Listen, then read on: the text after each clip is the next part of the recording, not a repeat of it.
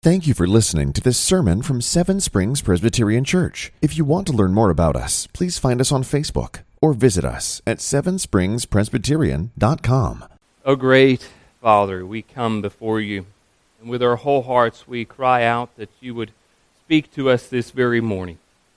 Lord, that you would keep what you have promised, you had said you would do in your word. Lord, that as we call to you, we find that you would save us from our sin and our sorrow, that we might be able to have the strength to be able to observe your law and your testimonies. Lord, that you would go before us. You would light our way. You would give us understanding of your word, that we might be able to understand and comprehend your greatness and what you have done and accomplished for us. Lord, let us meditate on your many promises which you have given us in your word. We pray in Jesus' name. Amen. As I said before, we'll be Mark chapter 16, verses 9 to 20. Here now, as I read from Mark chapter 16. Now when he rose early on the first day of the week, he appeared first to Mary Magdalene, from whom he had cast out 7 demons. She went and told those who had been with him, and they mourned and wept. But when they heard that he was alive and he had been seen by her, they would not believe it. After these things, he appeared in another form to 2 of them as they were walking into the country. And they went back and told the rest, but they did not believe them. Afterward, he appeared to the 11 themselves as they were reclining at table. He rebuked them for their unbelief and their hardness of heart, because they had not believed those who saw him after he had risen. And he said to them, "Go into all the world and proclaim the gospel to the whole creation. Whoever believes and is baptized will be saved. But whoever does not believe will be condemned. And these signs will accompany those who believe. In my name they will cast out demons. They will speak in new tongues. They will pick up serpents with their hands, and they will drink any deadly poison, and it will not hurt them. They will lay their hands on the sick, and they will recover." So then the Lord Jesus, after he had spoken to them, was taken up into heaven and sat down at the right hand of God. And they went out and preached everywhere, while the Lord worked with them and confirmed the message by accompanying signs.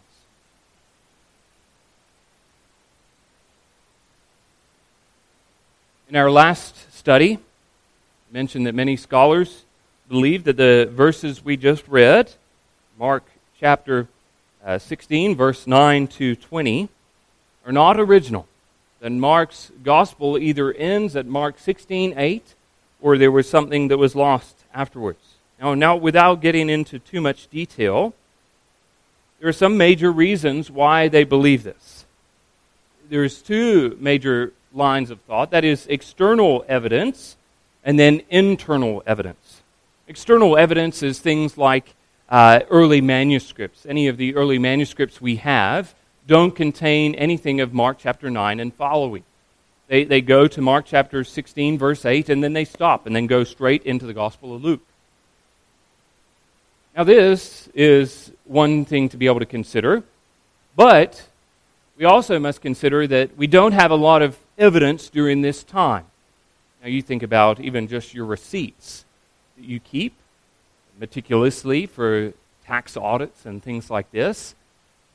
To be able to reconstruct a whole year's worth of purchases in receipts is quite a daunting task, to be able to preserve those receipts over a period of time.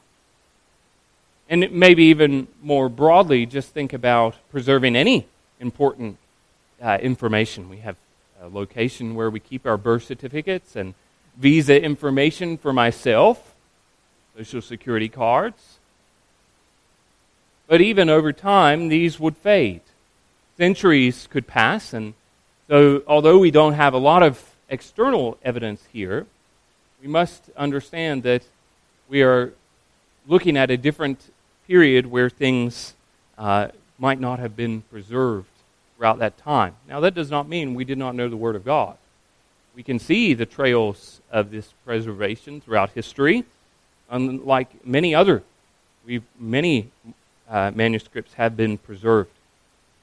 The other external evidence we might look at is that of the early church fathers.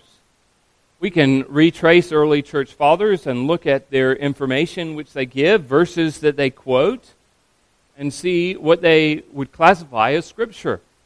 There's no reference to Mark chapter 16, verse 9 to 20. Now, we do need to understand that they did not quote all the Bible. So just because they didn't quote this doesn't then mean it's not Scripture. The other is internal evidence, and that is of these verses here. There are several things that will stand out. For sake of time, list but just a few. Now, Mark has introduced Mary Magdalene 3 times. Mark chapter 14, verse 40, in 47, and then in 16, verse 1. Then you need to ask the question, why would then he introduce her in verse 9, and then why would he provide information that has not been provided before? Mainly the information about the 7 demons. The second part of internal evidence is that there are many new ideas that are found here in these passages that are not found in other Gospels. But more importantly, they're not found in other Gospels, but they're not found in the Gospel of Mark. So if Mark is the original author, why then would he write all these additional bits of information that he has not been trying to point out throughout? But I think thirdly, and I think this is one of the greatest pieces of evidence, I think, for me, is that out of these 12 verses, there is 100 different words in Greek. Out of those 100 different words in Greek, 39 of them are unique only to this section of Mark. 39 of those words do not appear throughout the Gospel of Mark in any other way. Mark has not used them before.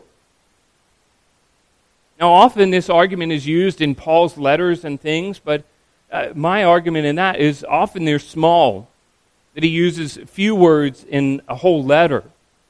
Whereas this is quite a large percentage. Almost 40% of the words are unique only to this section. So with this external evidence, this internal evidence, we might be able to then say that we, as I believe, and happy to talk to you, do not believe it's the original ending of Mark. But then that raises the question, what do we do about Mark chapter 16, verses 9 to 20? How do we treat this? Now, it's a great question. My approach will be that in Mark chapter 16, verse 9 to 20, although I might not think it's the original ending of Mark, I think it is biblical, and it teaches biblical things. Often I would say that people have the right theology, but then quote the wrong verse to be able to prove that right theology. Nothing is impossible for God. This is true. And they'll quote right theology and possibly quote the wrong verse. And I think that's what I hope to be able to show today. That is, Mark 9, verses 16 to 9 to 20, is found in other sections of the Scriptures. We'll start by turning over to Luke chapter 24, verses 13 to 27.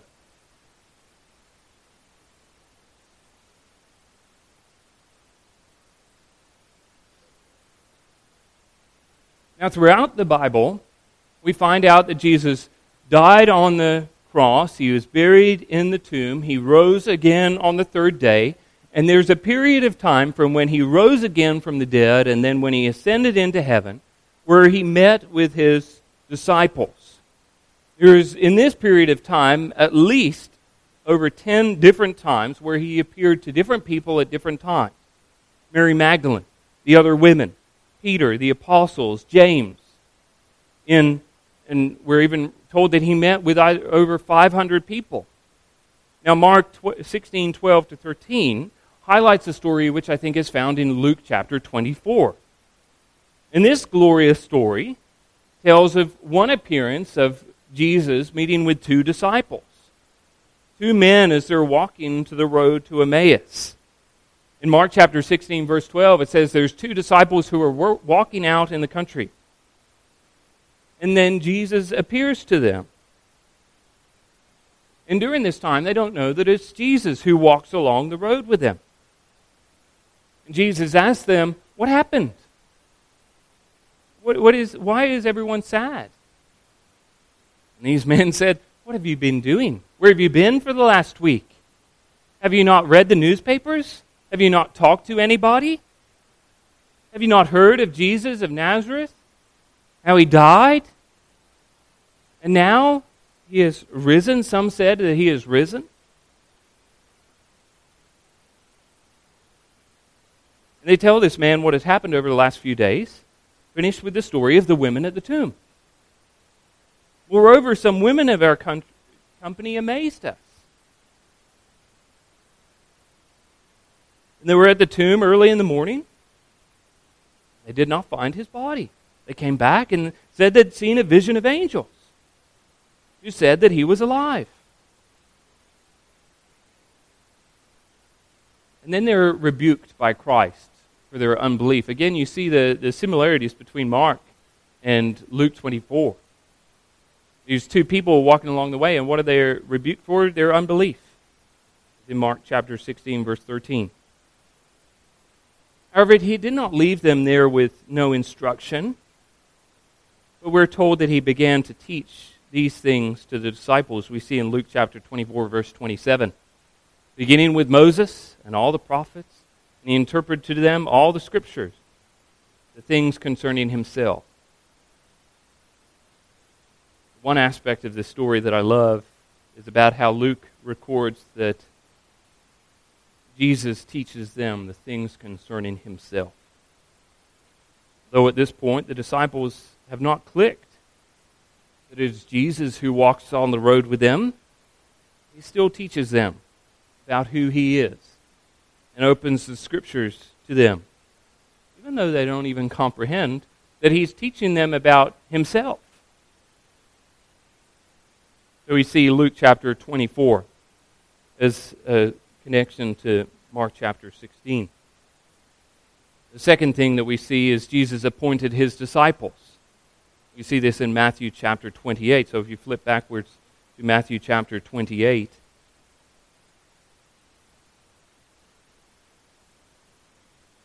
this refers to Mark chapter 16, verse 14 to 18 and verse 20. Jesus had not only taught his disciples during this time with these many appearances to these many people about his resurrection, but he also gave them a mission before he ascended into heaven.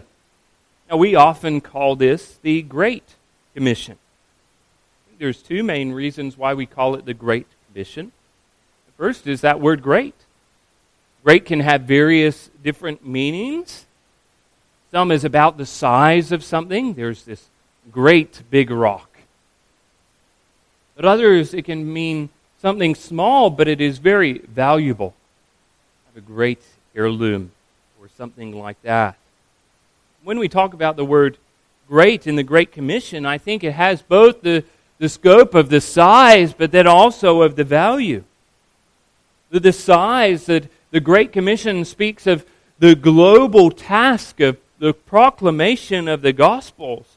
The Christ disciples are to go to all corners of the globe. They're to go and share this then most valuable message. Paul puts it beautifully in Colossians chapter 1. Now I rejoice in my sufferings for your sake, and in my flesh I am filling up what is lacking in Christ's afflictions for the sake of his body. That is the church, for which I became a minister according to the stewardship from God that was given to me for you, to make the word of God fully known. The mystery hidden for ages and generations, but now revealed to his saints. To them, God chose to make known how great among the Gentiles are the riches of the glory of this mystery, which is Christ in you, the hope of glory. Him we proclaim, warning everyone and teaching everyone with all wisdom, that we may present everyone mature in Christ. For this I toil, struggling with his energy that he powerfully works within me. Here he explains this glorious Great Commission of going. And what is this Great Commission? The mystery which is Christ in you, the hope of glory. That everyone might be able to be mature in Christ. The gospel, this Great Commission, is this riches of the glory of Christ in people. You and me. And the Great Commission is this great gospel message of this going into the whole world. Mark 16, verse 15 puts it this way. Go into all the world and proclaim the gospel to the whole creation. Don't you get that size of that scope of that greatness of what this mission is? But then also the value of which we carry it. That good news. But not only is the Great Commission great, but it's also a co-mission. The co-mission, just as great, has two parts as well. That this mission is done to be done by believers. But secondly, that this mission is to be done by believers with the help of Christ. Firstly, that this co-mission is to be done by believers. That this Great Commission cannot just be done by one person. One person cannot share the glorious good news with everybody in the whole world. It needs to be done with many believers going out and proclaiming of this great and glorious news. That it's a mission, but it's a mission given to multiple of people. That if everyone was to go and share the gospel to all creation, as we're commanded to do, to share the good news with our loved ones, our neighbors, our colleagues, all that are around us, this is the work of believers. Like ants. You watch an ant, and one ant can carry a small amount of food, actually a lot amount of food for their size, their weight, 10 times their body weight. But it is, how does a whole ant colony survive? It is not through one ant in particular, but through many ants going. And this is what the Great Commission does, is the commission is a commission to believers to go into all the world. But secondly, it's the co-part of the co-mission. That every individual person, as they go, needs Christ. The mission of telling people about the good news of Jesus Christ is utterly pointless if we do not have the Spirit who's going to work in the believer's hearts. In Mark, in the Gospel of Matthew, it says that go, make disciples of all nations, baptizing them in the name of the Father and Son and Holy Spirit, teaching them all that I have commanded you to be able to observe. But the Great Commission is not just that. The Great Commission is that, lo, I am with you until the end of the age. The Great Commission is that I've sent you out on this mission which is great in scope and size. You are but a believer carrying this great and valuable message, but I am yet with you. I am going with you. I have not left you by yourself. The co-part of the mission is the important part of the mission. The Spirit works and regenerates someone's heart. Mark 16 puts it this way. And these signs will accompany you, those who believe. In my name you will cast out demons, you will speak in new tongues, you will pick up serpents with their hands, and you will drink any deadly poison. It will not hurt them.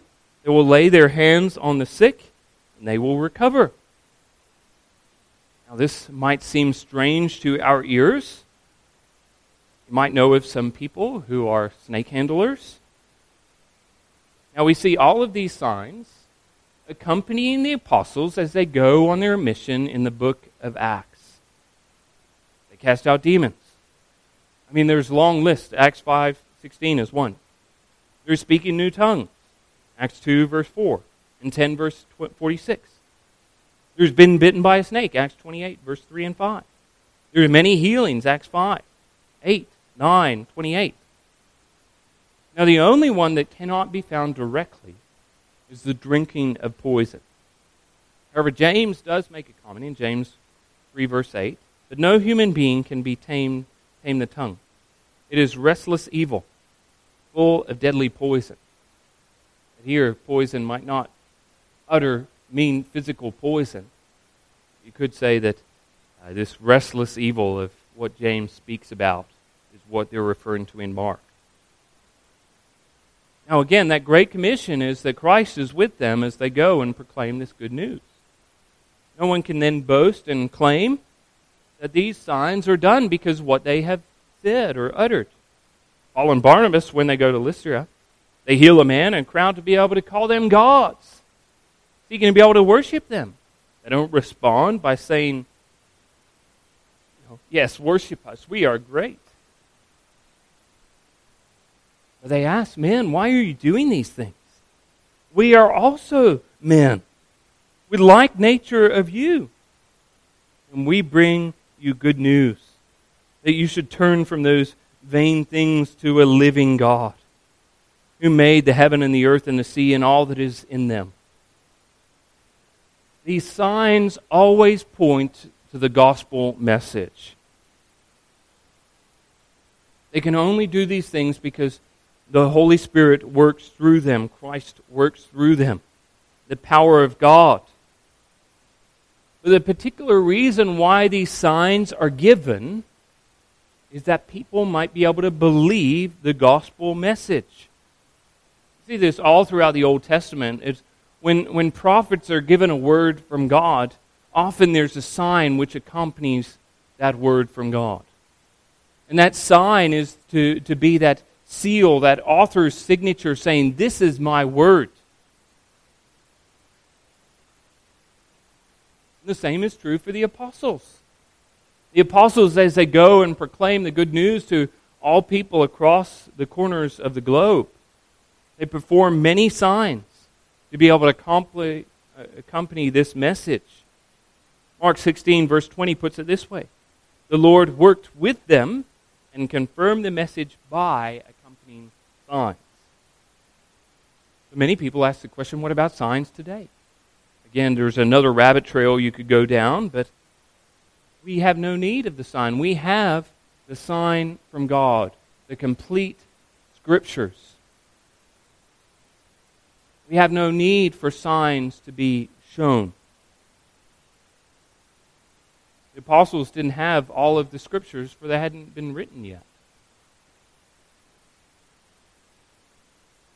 As Abraham said, what do we to the rich man, as Lazarus is on one side, and he says, well, go and show my brothers. If they know Lazarus is alive, he's raised from the dead, then they will believe your word. Abraham turns to him and says, they have all that they need.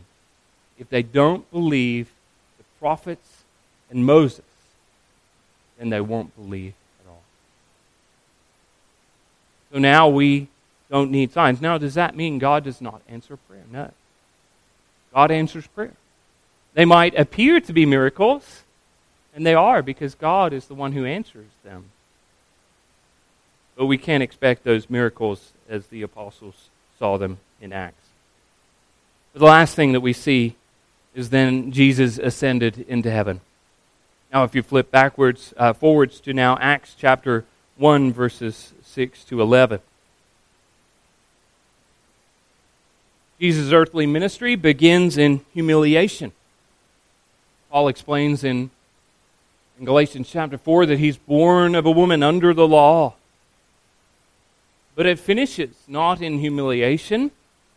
He comes to this world as a baby, as an infant, born of a woman under law, but he leaves as a victorious and exalted Christ with his resurrection and ascension. Now he had done what he had come to accomplish. He had purchased the redemption of his people with his blood, and after making that perfect sacrifice to satisfy the wrath of God, he ascended into heaven and now sits at the right hand of God the Father Almighty. In ascending into heaven, he now gives gifts to his church. Paul writes in Ephesians chapter 4, he puts it this way, that he gave apostles and prophets and evangelists and shepherds and teachers to equip the saints for the work of ministry, for the building up of the body of Christ, until we have all attained the unity of the faith and the knowledge of the Son of God, the mature manhood, in the measure of the stature of the fullness of Christ, so that we may no longer be children tossed to and fro by the waves that carried about every wind of doctrine and human cunning, by craftiness and deceitful schemes. Rather, speaking the truth in love, we are to grow up in every way into him who is the head, into Christ, and whom the whole body, joined and held together by every joint in which it is equipped. When each part is working properly, he makes the body grow, that it builds itself up in love. That Christ had purchased his bride and given her all that she needs to grow up in every way into Christ. So we see that the gospel message does not stop when Jesus died, or even when he rose again from the dead. But Christ did not cease to be our mediator. But he continues as the role of mediator between God and his people. He sits in this position of power and authority at the right hand of God the Father Almighty. We do not worship a corpse in a tomb, nor do we worship a risen Lord whose body remained on earth. We worship a risen and ascended Lord. We can often explain what is accomplished for us in Jesus' death, possibly in his resurrection. But what then does his ascension accomplish for us? In the Westminster Larger Catechism, answer 53 puts it very succinctly. Christ was exalted in his ascension, and having after his resurrection often appeared unto the conversed with his apostles, speaking to them in the things pertaining to the kingdom of God, giving them commission to preach the gospel to all nations. 40 days after his resurrection, he, in our nature, as our head, triumphing over enemies, visibly went up to the highest heavens, there to receive gifts for men, to raise up the afflictions thither, and to prepare a place for us, where he himself is, and shall continue till his second coming at the end of the world. Here, just briefly, we find 6 things that Christ's ascension has accomplished for us. First, that Christ is our forerunner. He ascended into heaven in our nature as our head. As we share in the resurrection like Christ's resurrection, we also go up to be with him. The author of Hebrews explains that Jesus had gone to the Holy of Holies on our behalf. And as our head, he represents us. Remaining in our nature, two natures, God and man, hypostatically united together, his ascension means that we have a great high priest mediating for us in heaven. Secondly, that his ascension shows the triumph over all of his enemies. After defeating an enemy and triumphing over them, he returned home. The king does not continue to live on a battlefield, but he returns home. Paul explains that he ascended on high and led a host of captives. Christ defeated death on the cross as proof of the resurrection, and he still triumphs over them. He has not needed to come to vanquish our foes once more. Thirdly, the triumphant king would not return with captives, but also he then gives prizes and gifts of war to the people. Christ from heaven gives gifts to his people. He distributes the gifts to His church that they might be able to have all that they need to be able to succeed. He gave His church apostles, prophets, pastors, teachers, and evangelists. Ultimately, He's giving the church this ministry of peace and reconciliation. Fourthly, to raise up our afflictions hither. We seek these things above because that is where Christ is. Christ is sitting at the right hand of God. We should therefore raise our afflictions to where Christ is in heaven. Paul writes in Colossians 3, set your minds on things above, not on things that are on earth. Fifthly, that Christ ascended to prepare a place for us. He is the great bridegroom, preparing a house for His bride. Christ is coming again. And when He does, He will take His bride that we might be able to be with Him.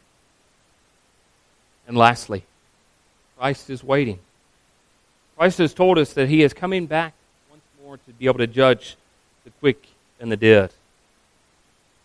We await the second coming of Christ because heaven has received Christ until the time of restoring all things which God has told us by the prophets.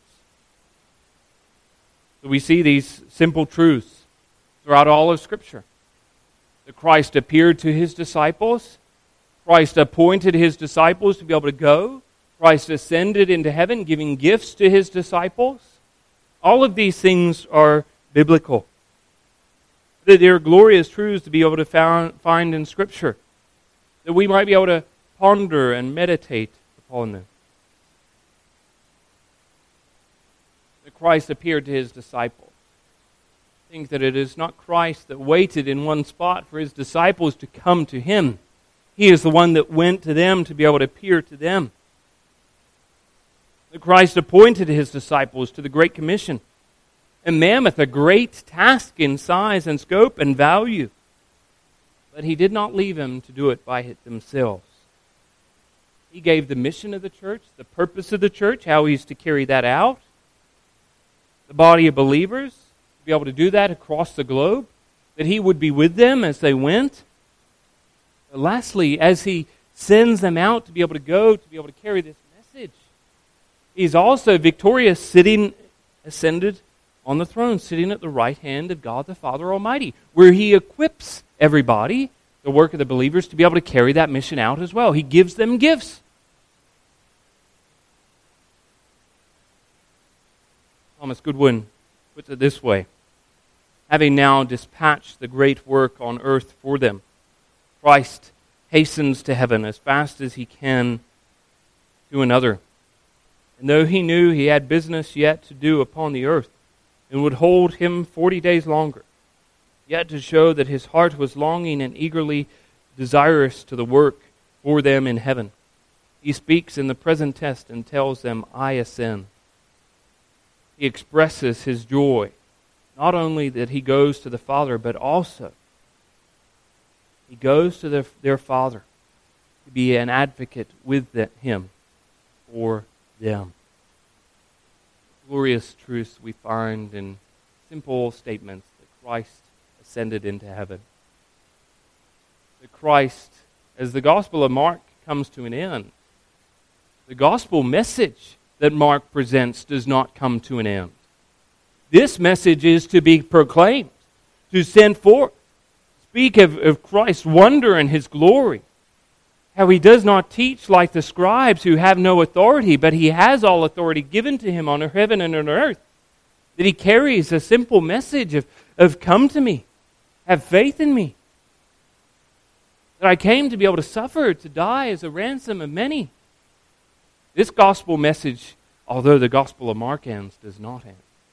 And it is up to us as His disciples to be able to carry that on as we proclaim it to all nations throughout all the world. Let's go to the Lord in prayer. O gracious and most merciful Father, we give You thanks and praise.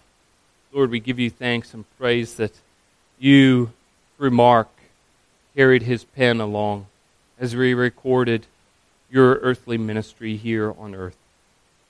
And we give you thanks and praise that we have this message to be able to proclaim.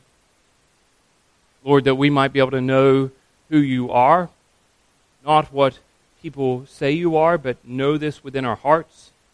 Know that you are the Christ, the Son of the living God, who died on the cross for our sins, that we might be able to put all our hope and trust in you. Lord, not only that we know this within our hearts, but we proclaim this from our mouths. We would share this glorious good news with any who come across our path. We would do this with gentleness and respect. We pray in Jesus' name. Amen. Thank you for listening to this sermon from Seven Springs Presbyterian Church. If you want to learn more about us, please find us on Facebook or visit us at sevenspringspresbyterian.com. Seven Springs Presbyterian Church began in 1874 and is a congregation of the Presbyterian Church in America located in Glade Spring, Virginia. Please join us for worship on Sunday at 10 a.m. and 6 p.m. For His glory and His gospel.